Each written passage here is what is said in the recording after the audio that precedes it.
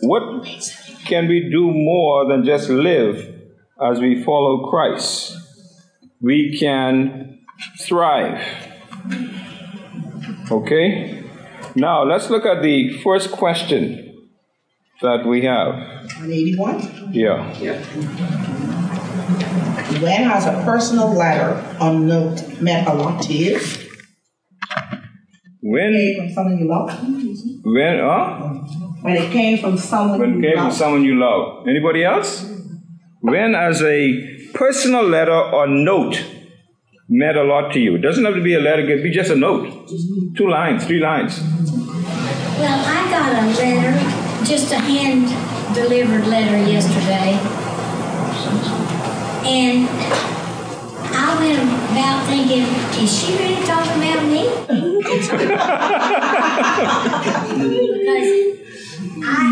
I don't think of myself as that great a person. But it was a blessing, and it was totally unexpected. It was just really... Just made your day. Yeah. Oh, absolutely. I thought I'm a pretty good girl. Yeah. Anybody else got a note like that? I got one. My granddaughter, just before I left, she wrote me a little note. How she missed me so much. And she cried every day. She pulled my picture. She kissed my picture. And she and the teacher would know, Ariana, why are you crying? She said, I cried for my grandmother. Okay. So she just kissed the picture all the time. She didn't want me. Great. Anybody else? A note. Doesn't have to be a letter, just a little note.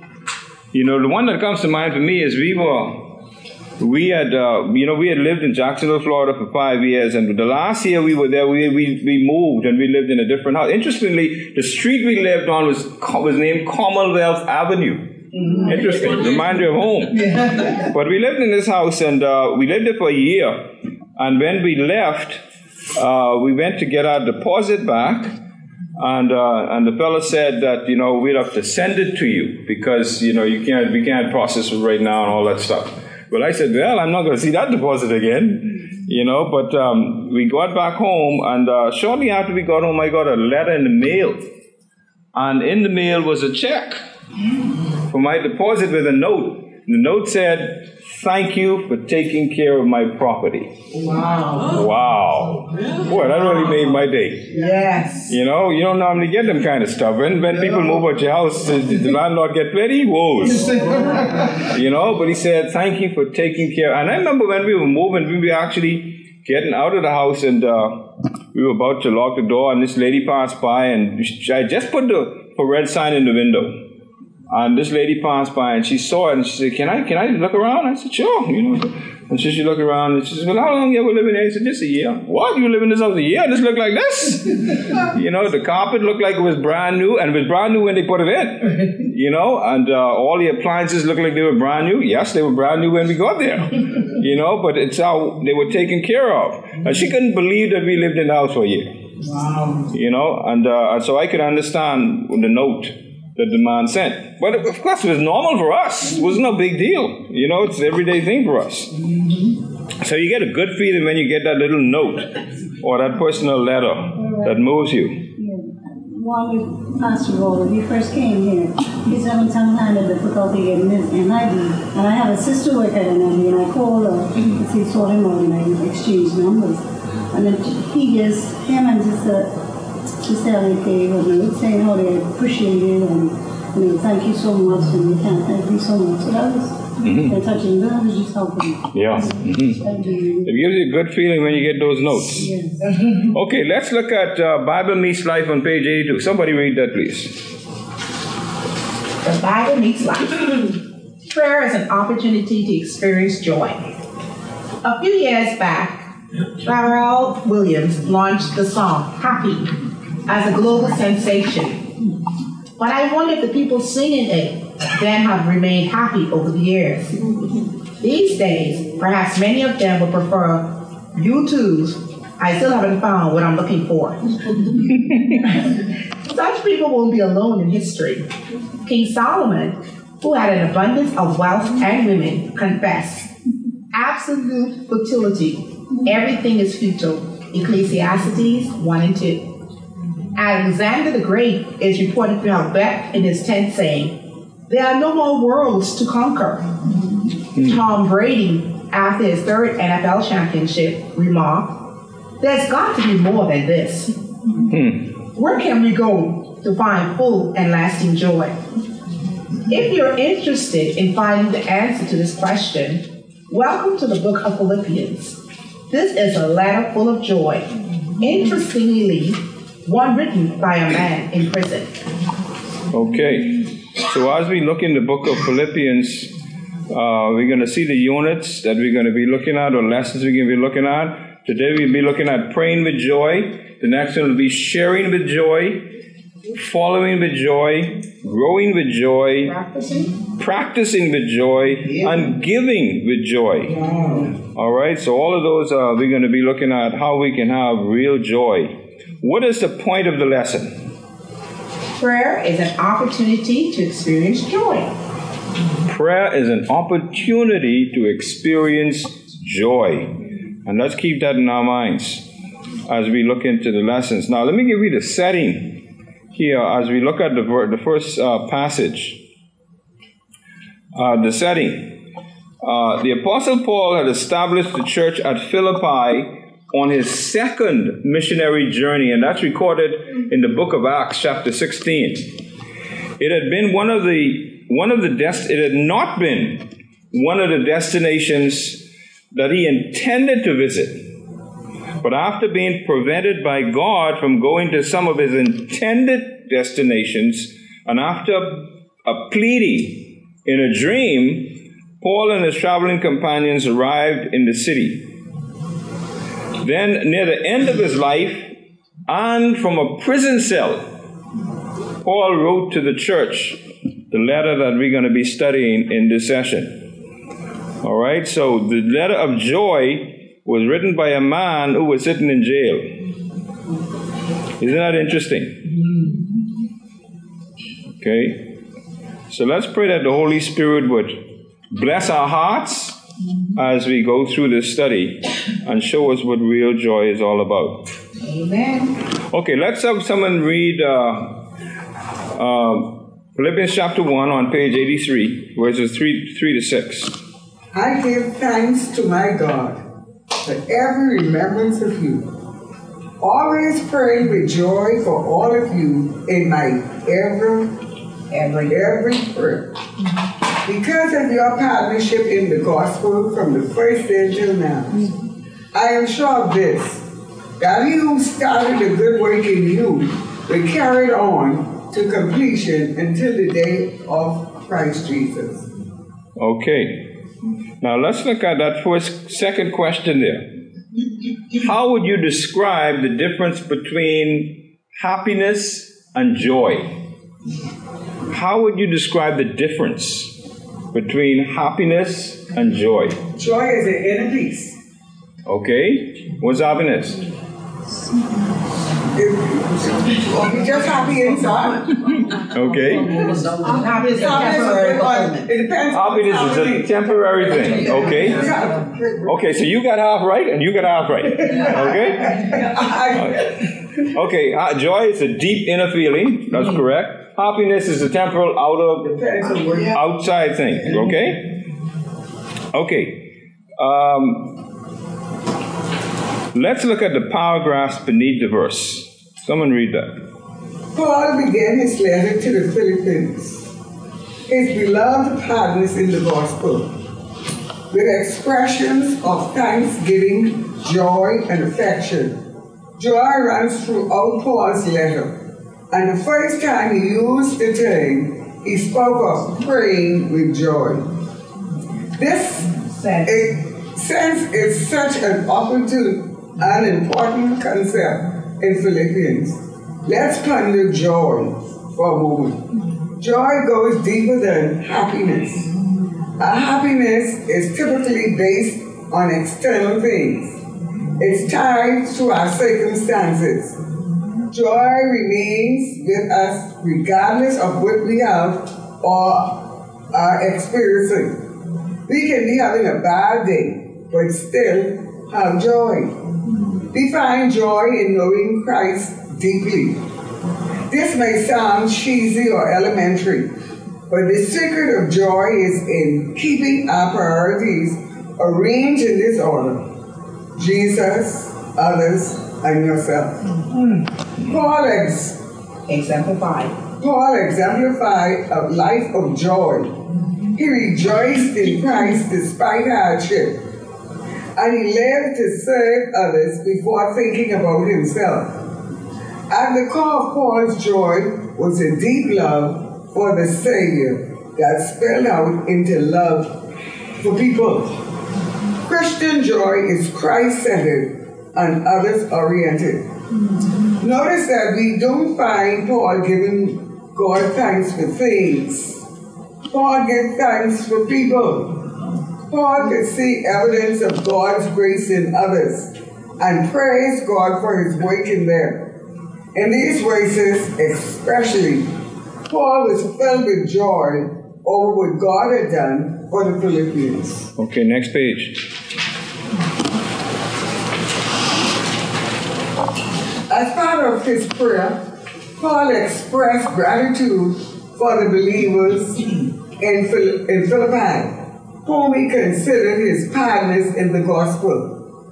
This church had supported Paul and served as co-workers in the mission from the beginning of his time in Philippi. They were friends, united in Jesus and on mission together. In verse 6, Paul gave another reason for his gratitude to God: confidence in God's nature and purpose. He was sure that God would continue and complete the work he had started in the Philippine believers.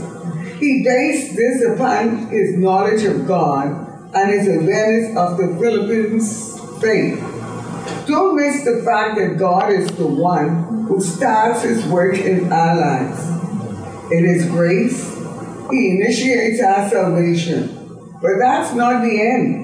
God always finishes when he starts in the lives of his people. Yes, Amen. Okay. That's right. He who began a good work in you will be faithful to do what? To complete it. Or perform it. Complete it. Okay. Now, let's look at some of the points, the main points from what we just read.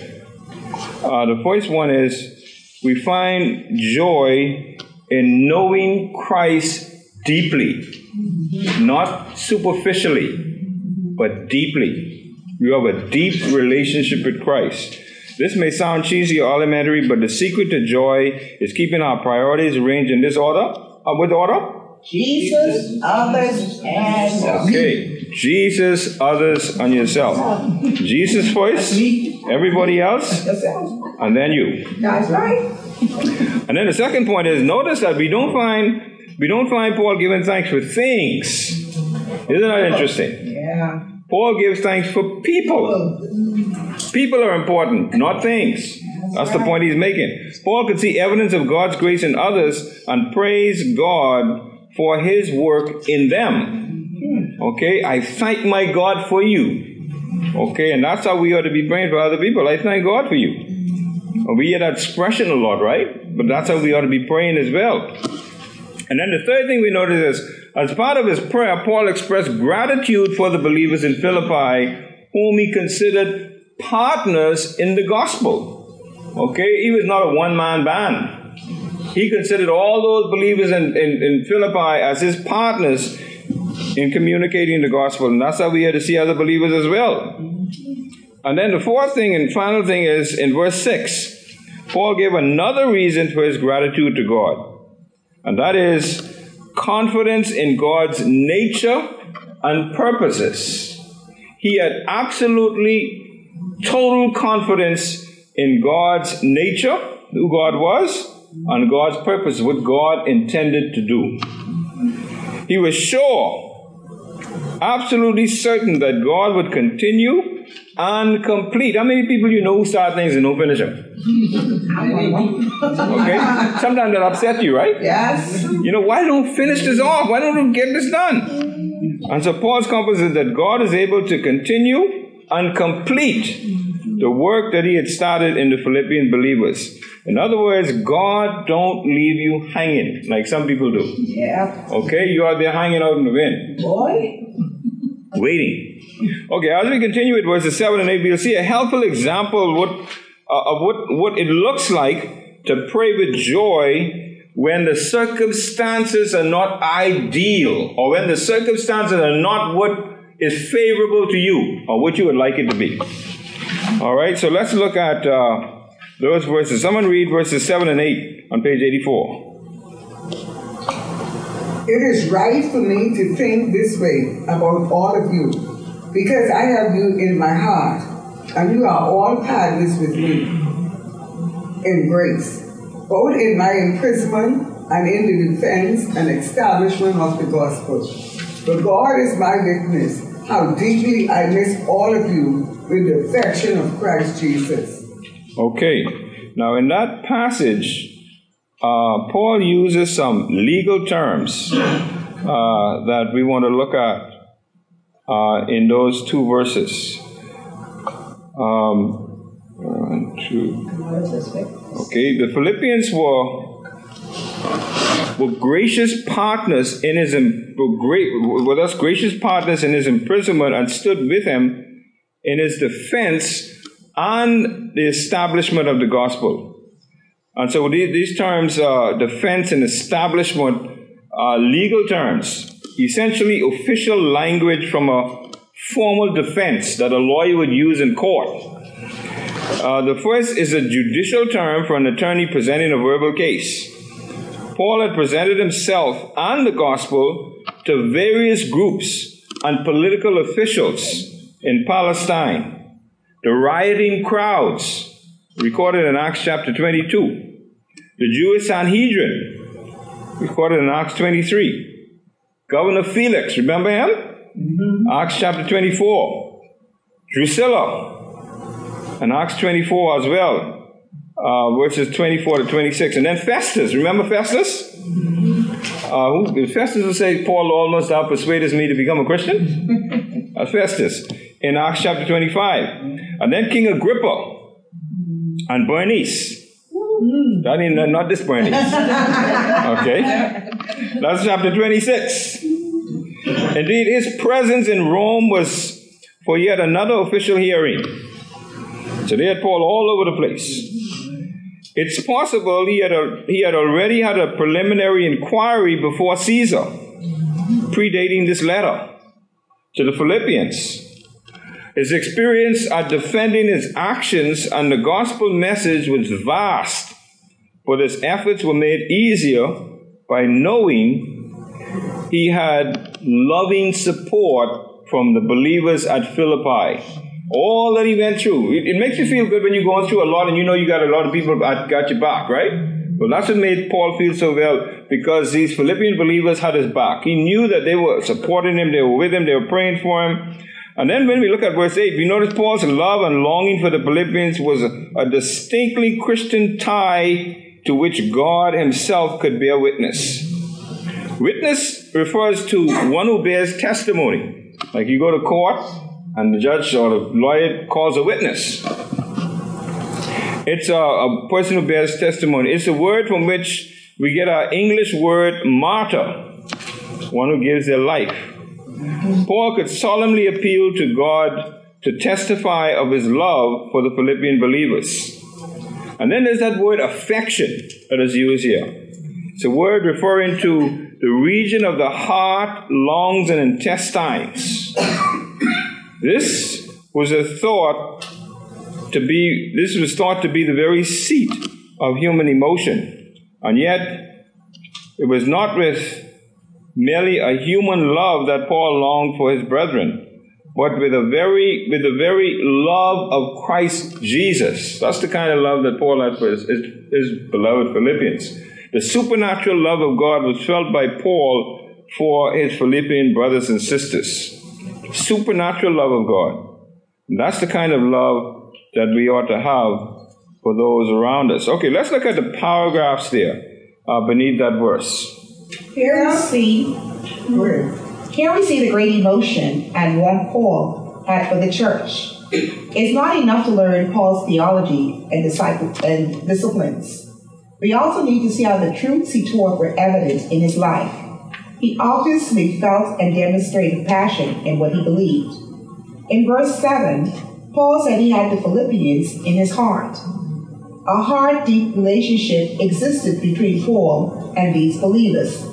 See also 2 Corinthians 7 verse 3 to Philippians 2 and verse 17. Paul said he had poured out his life for the Philippians. In this way, Paul and the Philippian believers model for us what it means to have Christian friendships that are centered on the gospel. Go to page 86. Paul said, "It is right for me to think this way about all of you. It was right because the Philippian believers were all partners with me in grace, both in my imprisonment and in the defense and establishment of the gospel." Being a partner in grace meant more than just receiving saving grace. The Philippians also had suffered for Christ and were sharing in the struggle for making the gospel known. See 1:29-30. Paul rejoiced because the Philippians displayed their partnership and loyalty to Paul and the mission. They not only supported Paul as he shared the gospel, but they also supported him in prayer and with financial support during his imprisonment. They didn't turn their back on Paul. They weren't ashamed of him, even though imprisonment brought great shame in that time. The Philippians' loyalty to Paul, even while he was in prison, made this relationship especially sweet. As Paul pondered his relationship with the Philippians, he made a remarkable statement. "I miss all of you with the affection of Christ Jesus." He reminded them of Christ's affection for them and how God was at work in him to love them in that same way. The Greek word translated as affection refers to the inward parts of the body. It conveys the idea of deep compassion. Paul was united to Christ, and because of this unity, he shared Christ's love for the church. This is a deep love that goes far beyond sentiment. It's love we can experience as love. Okay, a couple of major points that we want to point out there in those passages. And the first one is, here we see the great emotion and warmth Paul had for the church. It's not enough to learn Paul's theology and disciplines. We also need to see how the truths that he taught are evident in his life. In other words, Paul practiced what he preached. He walked his talk. And that's interesting. The second point is, Paul rejoiced because the Philippians displayed their partnership and loyalty to Paul and the mission.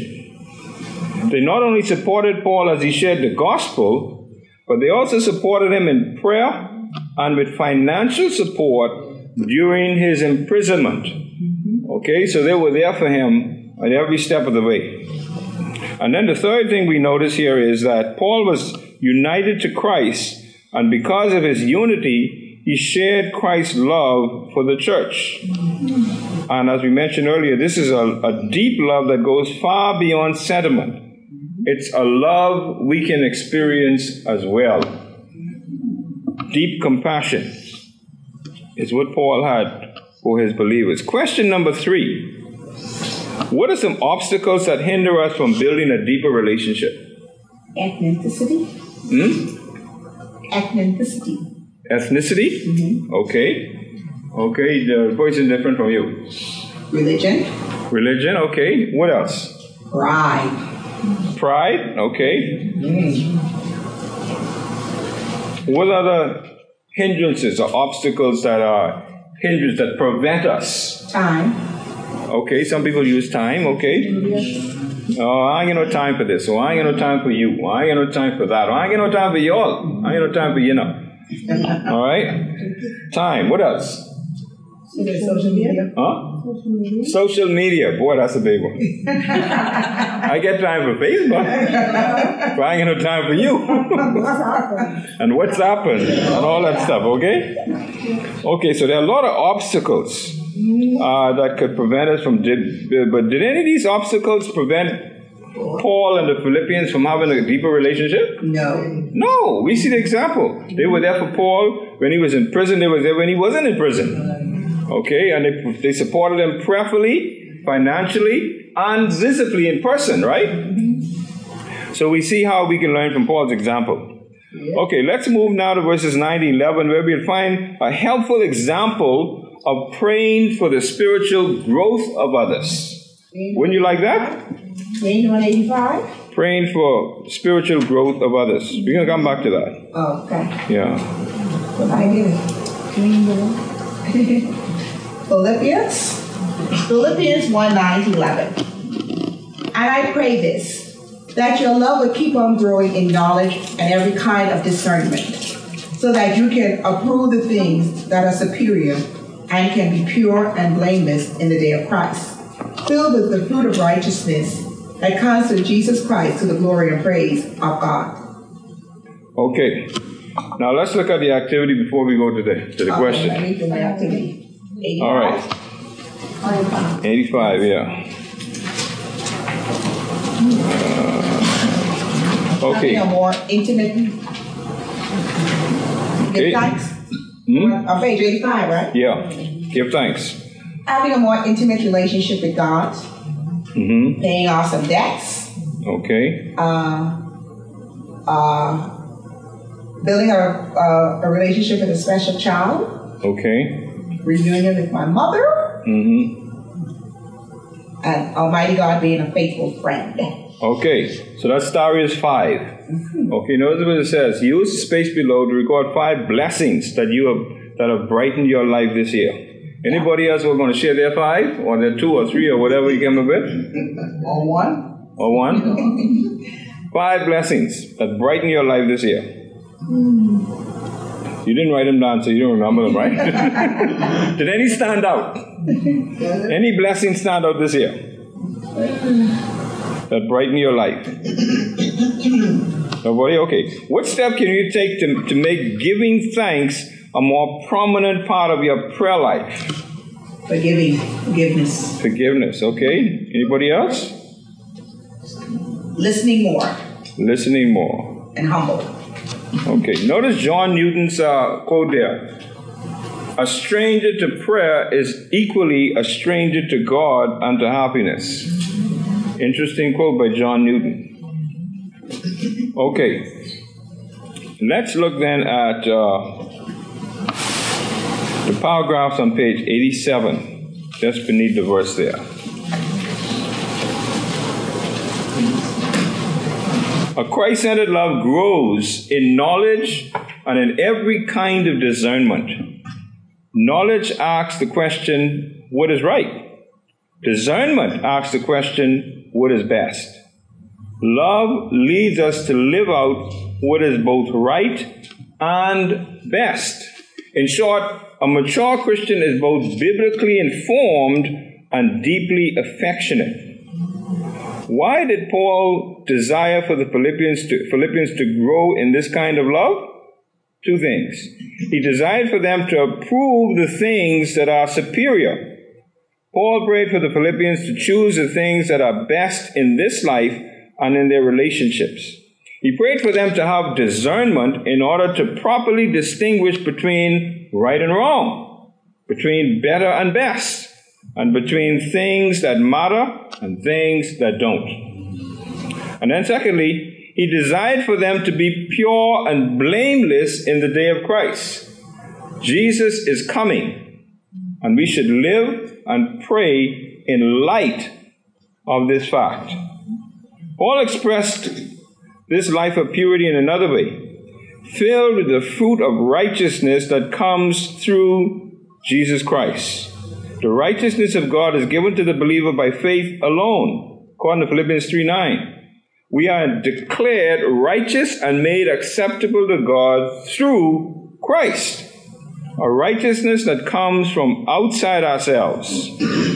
Just as important, out of this position of righteousness through Jesus, we are called to live righteously. Amen? We are called to live righteously. Prayer is a key element in this righteous life. Paul experienced joy as he prayed for himself and for the people he loved. May this be true of us. How joyful do you feel when you're praying for people? Okay, question number 5. Why are both knowledge and discernment necessary ingredients for loving others? Why are those two necessary for loving others?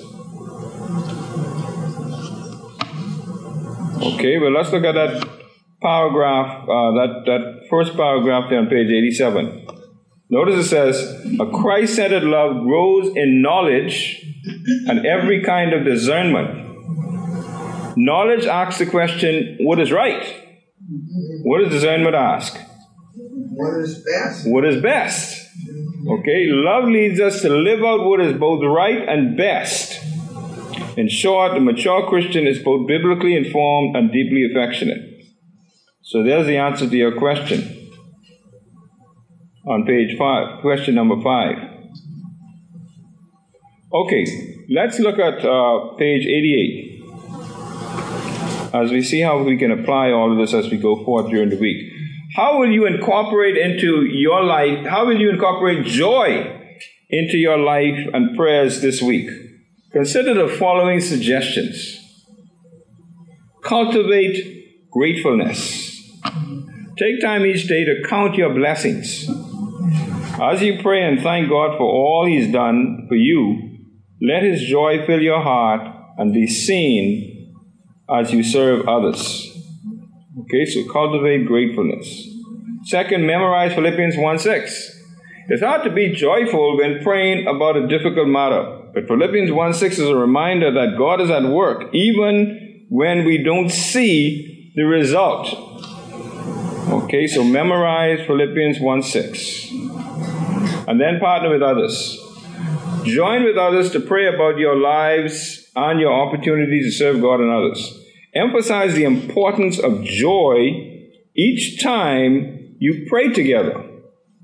The importance of joy. So 3 things you have to do this week. Cultivate gratefulness, memorize Philippians 1:6, and pray with others.